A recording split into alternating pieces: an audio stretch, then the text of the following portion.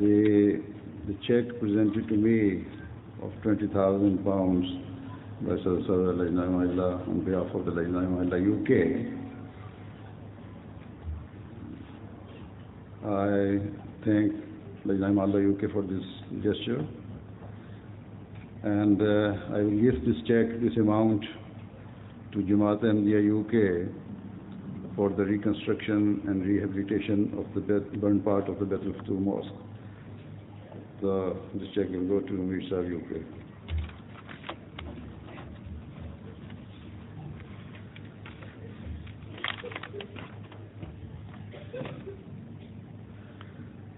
أشهد أن لا إله إلا الله وحده لا شريك له وأشهد أن محمدا عبده ورسوله أما بعد فأعوذ بالله من الشيطان الرجيم بسم الله الرحمن الرحيم الحمد لله رب العالمين الرحمن الرحيم مالك يوم الدين إياك نعبد وإياك نستعين اهدنا الصراط المستقيم صراط الذين أنعمت عليهم غير المغضوب عليهم ولا الضالين.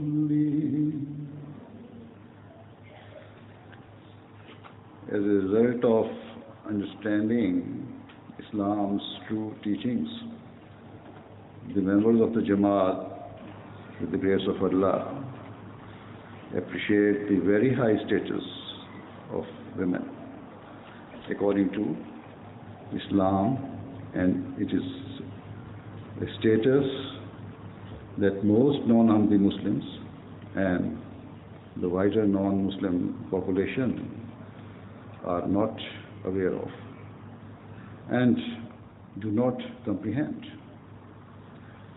Today, your Ijtima, which is purely for Ahmadi women and girls, is concluding, and during the event, many activities and events have taken place in order to increase the religious knowledge, morality, and spirituality of the participants. Furthermore, from an administrative perspective, this Ijtima has been organized and run by women from start to end. And they will have made a program that is attuned to the needs and preferences of our ladies and girls. Hence, this Ijtima is a collective and practical demonstration of the great status bestowed upon women by Islam. One allegation often leveled against our religion is that it discriminates against women or considers them to be less than men. However, this is in complete contrast to Islam's true teachings. In chapter 4, verse 2 of the Holy Quran, the creation of human race is mentioned, and it states that Allah created humankind from a single soul. Immediately after this, the Holy Quran states, خَلَقَ مِنْهَا زَوْجَهَا, which means created therefrom its mate. In the Bible, where the creation of man and woman is discussed, the concept of a mate is also mentioned. However, it goes on to say that a woman was created from the rib of Adam. This is contrary to the teachings of the Holy Quran, which clarifies that women were not created out of the body of a man or from his rib. Rather, the Quran testifies to the fact that men and women were created from a single soul and are of the same kind and species. Thus, where the Quran says, created therefrom its mate, it signifies that Allah Ta'ala has made men and women in the same way, and it cannot be said that one is dominant over the other. Furthermore, when Allah the Almighty has said, خَلَقَ مِنْهَا زَوْجَهَا, that He has created a woman in the same way that He created man, it becomes clear that Allah Ta'ala has made the hearts and minds of women in the same way that He has created the hearts and minds of men. There is no mention of woman being created from a man's rib. Rather, similarities and likeness are mentioned. Despite this, throughout history, there have been occasions where men have sought to prevent women from fulfilling their potential and responsibilities, whilst at other times, women have sought to stop men from fulfilling their duties and responsibilities. Whether due to a superiority complex or an inferiority complex. At times, men have considered themselves to be intrinsically different to women, or women have considered themselves inherently different to men. However, the Holy Quran has categorically refuted this concept by saying that men and women are of the same kind. It has clarified that men and women have the same feelings and emotions. Similarly, as each man will be accountable before Allah for his deeds, so will each woman also be held accountable for her acts before God. Nevertheless, it is true that Islam has given differing responsibilities and prescribed the division of labor between the sexes. Both men and women have been given differing roles.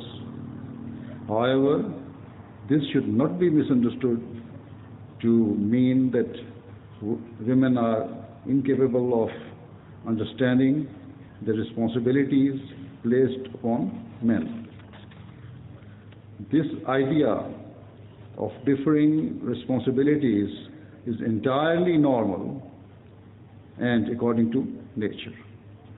Even amongst men, there are differences that exist today, whereby people have a differing skill sets and abilities. For instance, some men are trained as doctors, others become engineers, teachers, scientists, or a range of other professions and jobs. Yet, no matter how skilled a doctor is, he is not superior to the other professions and in other fields as well. In the same way, to maintain a sense of balance within the world, Allah the Almighty, out of His infinite wisdom, has given different roles to men and women. and they will both be held accountable before Allah with regards to the fulfillment of their respective responsibilities. Indeed, the Holy Prophet Muhammad sallallahu alaihi wasallam said that just as it is the duty of a shepherd to protect his sheep, similarly it is the duty of every man and woman to fulfill their prescribed duties. Thus, if Allah Ta'ala has placed upon a woman the responsibility to ensure the moral and religious training of her children and to ensure that she protects the home and property of her husband, she must pay heed because she alone will be held accountable for these matters. In the same way, if a man has been asked with has been tasked with providing financially for his family, to care for them and fulfill their needs, he will be held accountable for this. The fact that Islam has allocated different duties to men and women does not mean that women do not have the ability to do the work of men or are inferior to in any way. As I said at the beginning, this Ijtima is being organized by Lajna members and is a great example of the excellent capabilities and organizational skills of our Ahmadi women. In fact, this Ijtima is actually a product and manifestation of the continued work and progress of Lajna Ima'illah. Thus, any man who thinks that women should not take an active part in religious affairs or make sacrifices for their faith and should stay away from religion and just remain a decoration for their husbands to enjoy is guilty of extreme ignorance. Similarly, if any woman thinks that due to her domestic responsibilities, she does not need to partake in religious matters or make sacrifices for her faith and nation, she too is mistaken and is guilty of undermining the status of women. It was for the very sake of making our Ahmadi women understand their responsibilities and to remove any doubt about the need for women to be involved in religious matters and other activities, as Muslim Maud anhu established Lajna Ima'illah, so that every Ahmadi lady could become an active member of the Jamaat. Very beautifully, as Muslim Maud anhu said that for a man the best name is Abdullah, and in the same way the best name for a woman is Amtullah, because any man should desire above all to be a man of God and his servant, whilst any woman should desire to be a woman of God and his servant. Indeed, in the Holy Quran, of all the qualities of the Holy Prophet ﷺ, one mentioned by Allah the Almighty is of his being Abdullah, a true man of God and his servant. Therefore, to be a sincere servant of Allah should be the greatest desire for any Muslim lady, and this is the reason your auxiliary organization has been named Lajna Ima'illah. Accordingly, every Ahmadi woman should sincerely strive to be a servant of God so that they may become an heir to his rewards rather than inheritors of his wrath and anger. In worldly terms, a person who has fulfilled his duties in the best way is presented before the monarch in order to receive an honor or reward, whilst a criminal is presented before the authorities for sanctions and punishment, whilst covetous glances are cast in the direction of the person who receives honors. Criminals are looked upon with disgust and pity. Thus, every lady, every woman should seek to ensure that she understands her duties and strive to be amongst those who attain the reward of Allah the Almighty. In terms of your duties to the Jamaat and faith, you should remember that in the eyes of Allah, the responsibilities and duties placed upon men and women are the same, and both must be ready to fulfill their pledges and make sacrifices for the sake of Islam. Speaking about the great sacrifices made by women in bygone eras,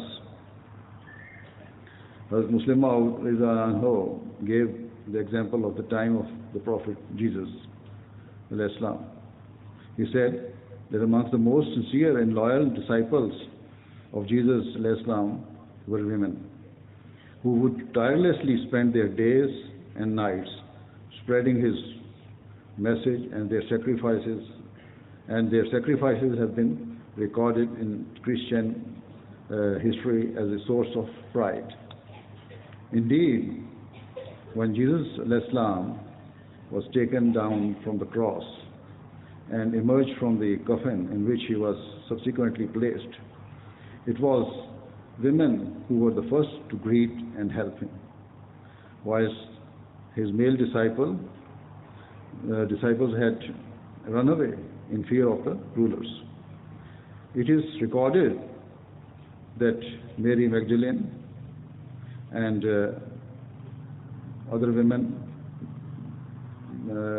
two other women disregarded any fears for their own safety and reached Jesus in the very early hours of the morning. In this way, they displayed immense bravery and exhibited a firm faith that exceeded the standards of the men.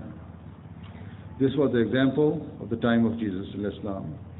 But of all the prophets, without doubt, it is the life of the Holy Prophet ﷺ that has been documented and preserved in greatest detail. And unquestionably, during his blessed era, the sacrifices made by the Muslim women reached a pinnacle and were of standards that has never been witnessed at any other juncture of history. Indeed, when you read about the sacrifices made for the sake of their faith, you can only be overcome with emotion. During that early period of Islam, the Holy Prophet ﷺ and his followers were subjected to ferocious levels of persecution, and unspeakable cruelties were inflicted upon them. Whilst all the early Muslims had to face persecution, nonetheless, the treatment of Muslim slaves was even more inhuman and brutal. For example, amongst the companions were a husband and wife. Both of them were slaves of a non-Muslim, and their owner inflicted such merciless and terrifying cruelties upon them that merely reading about their treatment leaves a person shaken to the core. They would be forced to lie on scorching hot sands and beaten relentlessly on their chests and bodies. They would be left to burn to the point that their eyes would become completely red and swollen beyond all limits. yet their master showed no remorse or mercy. On one occasion, upon seeing how they were being tortured and made to lie upon the burning sands, the Holy Prophet ﷺ became overwhelmed with emotion. He was grief-stricken, like a father witnessing his children being beaten before his very eyes.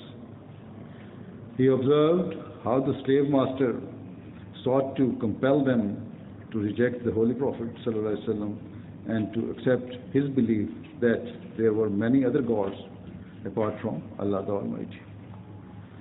Overcome with sorrow, the Holy Prophet ﷺ turned towards Allah and remained engaged in prayer for some time.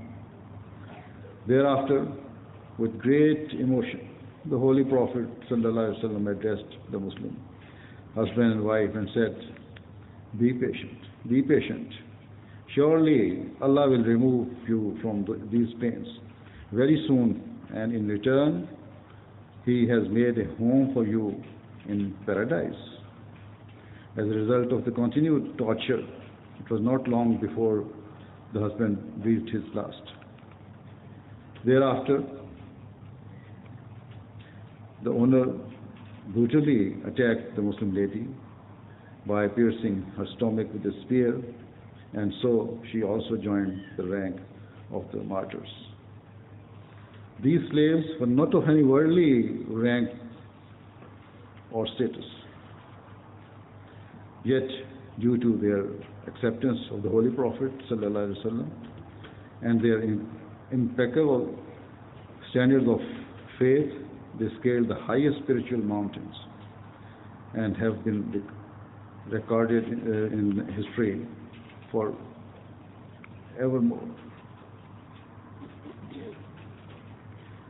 They were the people who gave every possible sacrifice and bore every form of torture for the sake of their belief in the one God.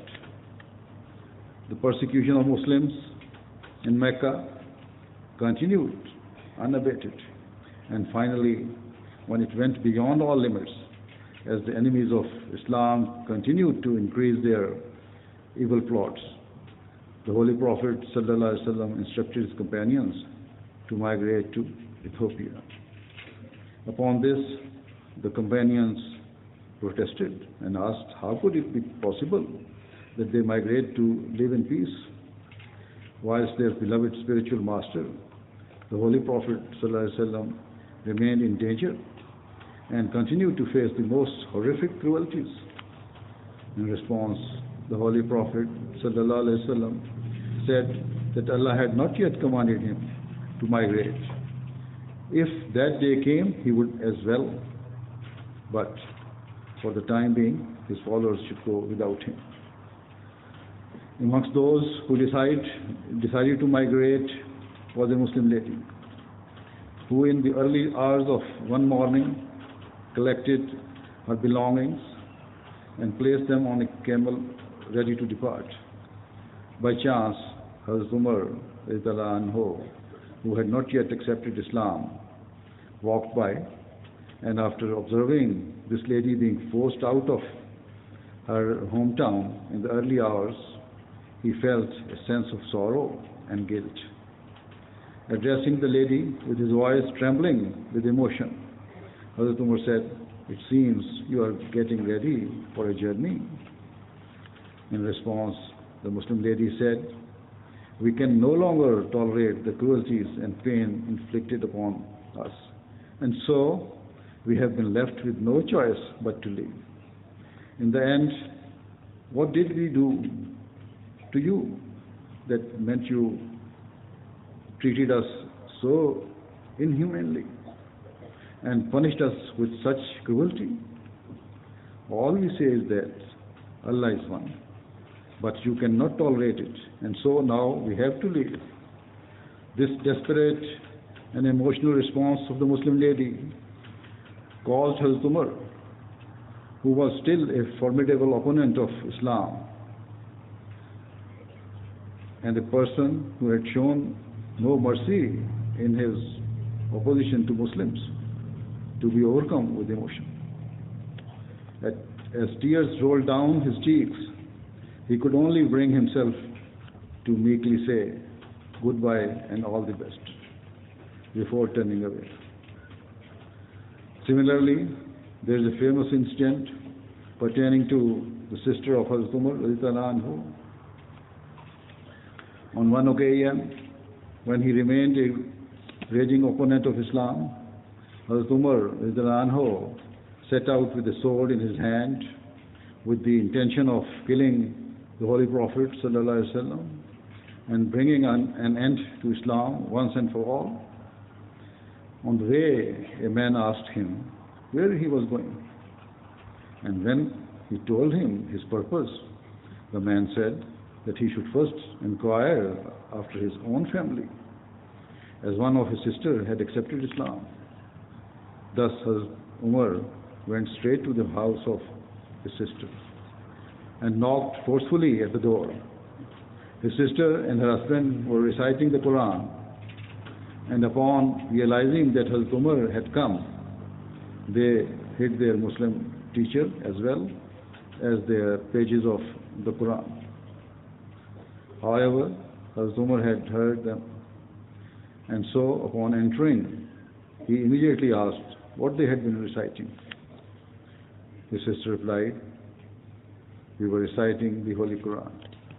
Hazrat Umar said that he heard that she and her husband had become Sabi, meaning that they had accepted a belief that was not accepted by the people of Makkah. In a fit of rage, Hazrat Umar lunged forward in an attempt to strike his brother-in-law. But with great defiance and courage, his sister stepped forward to shield her husband and said, "Yes, we are Muslims, and if you want to kill us, then go ahead." Hazrat Umar was unable to withdraw his hand in time, and so he struck his sister accidentally or unintentionally in the face with such heavy force that she was wounded and blood gushed forth from her nose. Upon witnessing how his sister had sacrificed herself to protect her husband, Hazrat Umar was left astonished.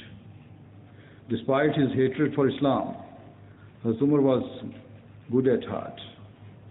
And so, after seeing the blood on his sister's face, he felt shame and regret. For he knew that rather than protect his sister, as was his duty, he had been in means of grievously injuring her. Feeling restless and wrecked with guilt, his aggressive tone suddenly changed, and he timidly asked his sister if she would bring the pages of the Quran for him to read.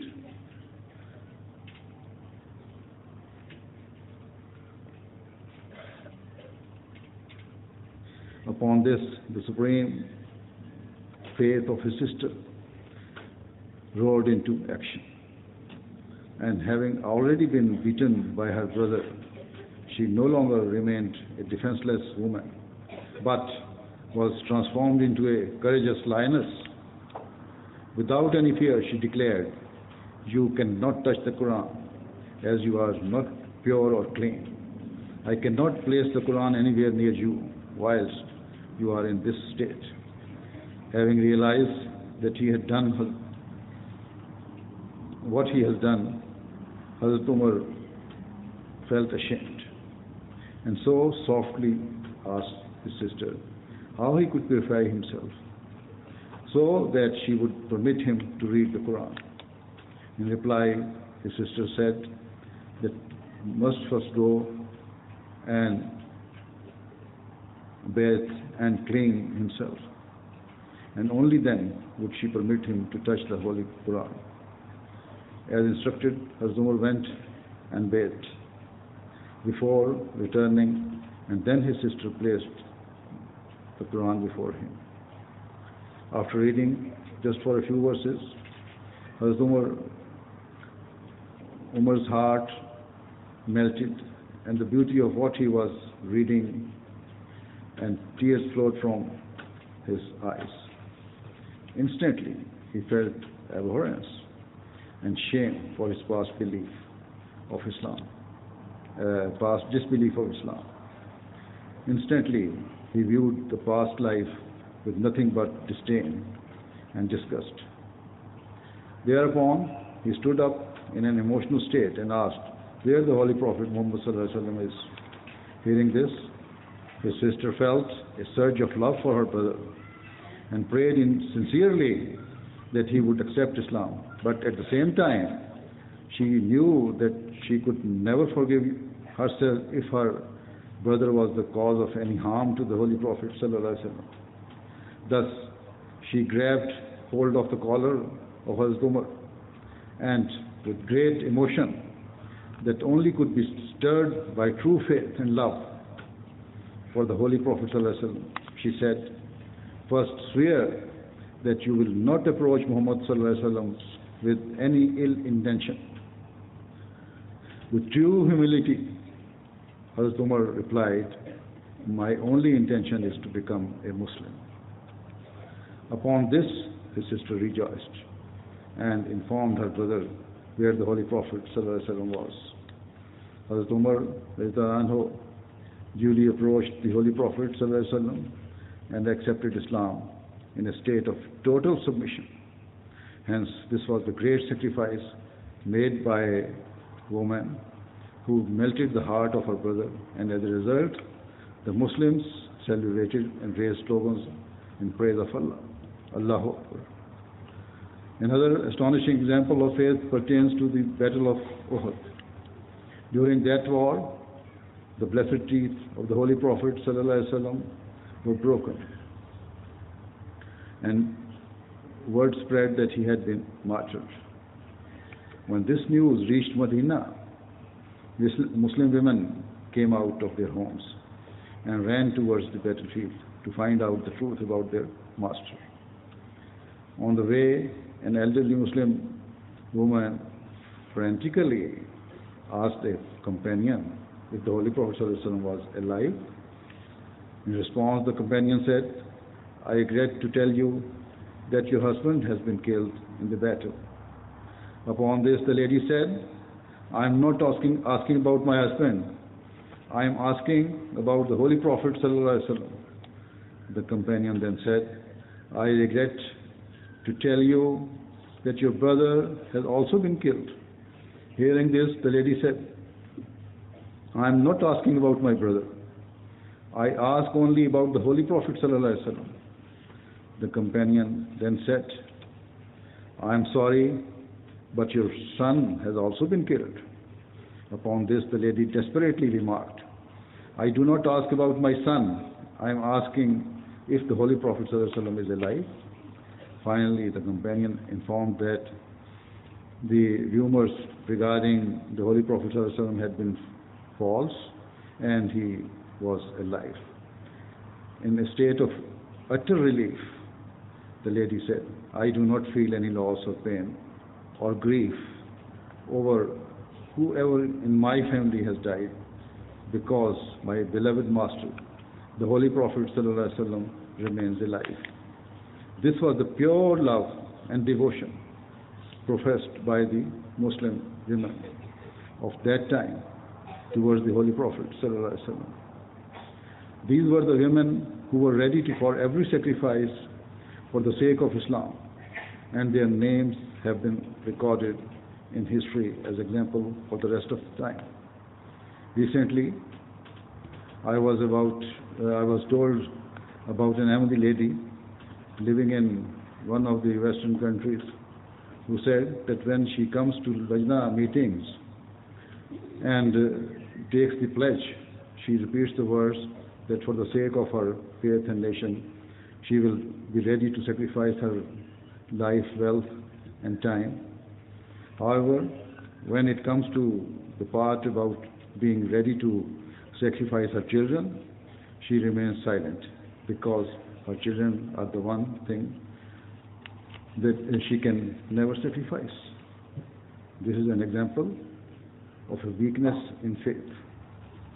And ultimately, such a person will become weaker in faith and in reality will neither be able to sacrifice their own lives, wealth, or time for the sake of Islam. Remember, when we pledge in our Bai'at to give precedence to our religion and faith over all worldly matters, it means that our love for Allah, for the Holy Prophet of Islam sallallahu alaihi wasallam, and for our religion should be greater than for anything or anyone else.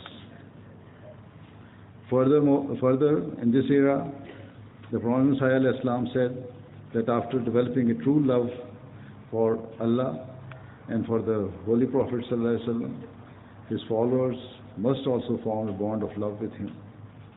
Thus, if we wish to remain part of Jamaat of the Prophet Messiah Islam, we must manifest our love for him by fulfilling the conditions of our Bai'at and remaining obedient to his teachings. The Prophet Messiah Islam said, "In my Jamaat, I wish to see a spiritual transformation which distinguishes Ahmadis from all others. If we are just the same as other Muslims, then what is the benefit to doing Bai'at? If we are weak and lazy in our prayers, like other Muslims, then what is the benefit? If we are weak and lazy in reading the Quran and do not follow its teachings, then what is the benefit? Thus, if according to the teachings of the Quran, you are not modest in your clothing and do not uphold the requirements of Parda, what is the benefit to your Bai'at? If you do not fulfill your responsibilities within your homes, what is the benefit to your Bai'at? And if you do not practically manifest the teachings of Islam and do not seek to spread it, what is the benefit of being an Ahmadi? Thus, every Ahmadi lady should deeply reflect upon their pledge to give precedence to their faith over all material desires. Every one of you should constantly analyze and think about whether you have the same spirit and devotion for serving your religion that the female companions of the Holy Prophet ﷺ had. Ask yourselves if you have the same true and sincere love for Allah, the Almighty, and His noble Messenger ﷺ as the companions did. Reflect upon whether you have acquired the religious knowledge and insight needed to fulfill your duties. Consider if you are a true role model of your children and if you are bringing them up in the same righteous way that the companions raised their children. If the answer to the questions is no, you should be very worried and concerned, and it is also a cause of deep concern for the entire Jamaat. Let it be clear that you, our Ahmadi women and girls, are not living lives without purpose. Rather, you all have extremely great objectives, which I hope and pray you understand and strive to fulfill. In this era, one of the foremost objectives for our Lajna members is Tabligh.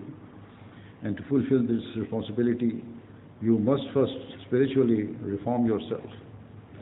You must personally set the best example and fulfill your duty to morally train and educate your children. And you must be their guide and attach them to the Jamaat for a young age, from a young age.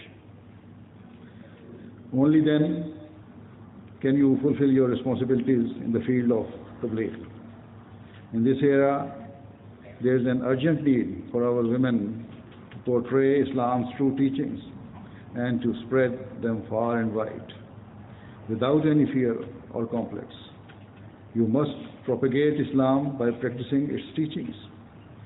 If anyone claims that Islam does not give women freedom or that they are oppressed by men, it is your duty to show the world that Islam has given you true freedom, true liberty, and true enlightenment.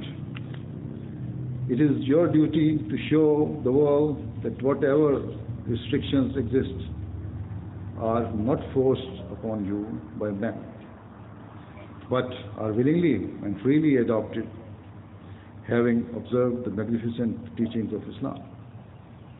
If you do not wish to mingle freely with men or to sit alongside them, it is your own choice, made of your own volition, in order to preserve your honor and dignity. If you do not choose to shake the hands of men, it is because your heart demands that you follow Islam's teachings, which provide true dignity for women.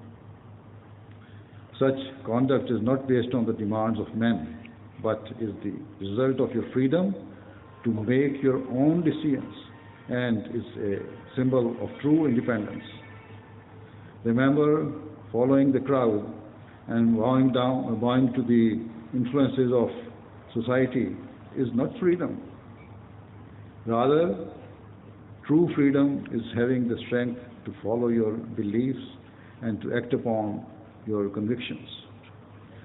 Until the voice of your hearts does not emit pure love for Allah, the Almighty, and His Messenger, sallallahu alaihi wasallam, in the way of Umar's sister or the elderly lady whose husband, brother, and son were martyred, we cannot influence the wider world, and we cannot bring about that spiritual revolution that is destined to occur. As I said, in this era, our women must propagate Islam, and especially when it comes to women's issues, it is much more effective for women to respond than for any man to do so on their behalf. Every woman should pay careful attention to this and seek to gain knowledge of the faith so that they can refute the allegations directed at Islam and be ready for every sacrifice for the sake of their religion. Thus, I ask all of you to understand and assume your responsibilities and to fulfill your pledge to morally train the next generation in the best way and to bring your children close to the Jamaat. I ask all of you to be ready to propagate Islam's teachings through tabligh within your own circles, and especially to women. If you understand your responsibilities, I am sure that you will prove to be successful mothers and successful Ahmadi Muslim women who are ready for every sacrifice for the sake of giving precedence to their faith over all worldly matters. If you understand your duties, I am sure you will be successful in spreading the message of Islam, Ahmadiyyat, far and wide. Only then will you have fulfilled the requirements and obligations of your Bai'at. May Allah enable you all to do so. May Allah continue to bless Lajna-e-Ma'ila UK and indeed our Lajna organizations throughout the world. Ameen. Now join me in silent prayer. Dua.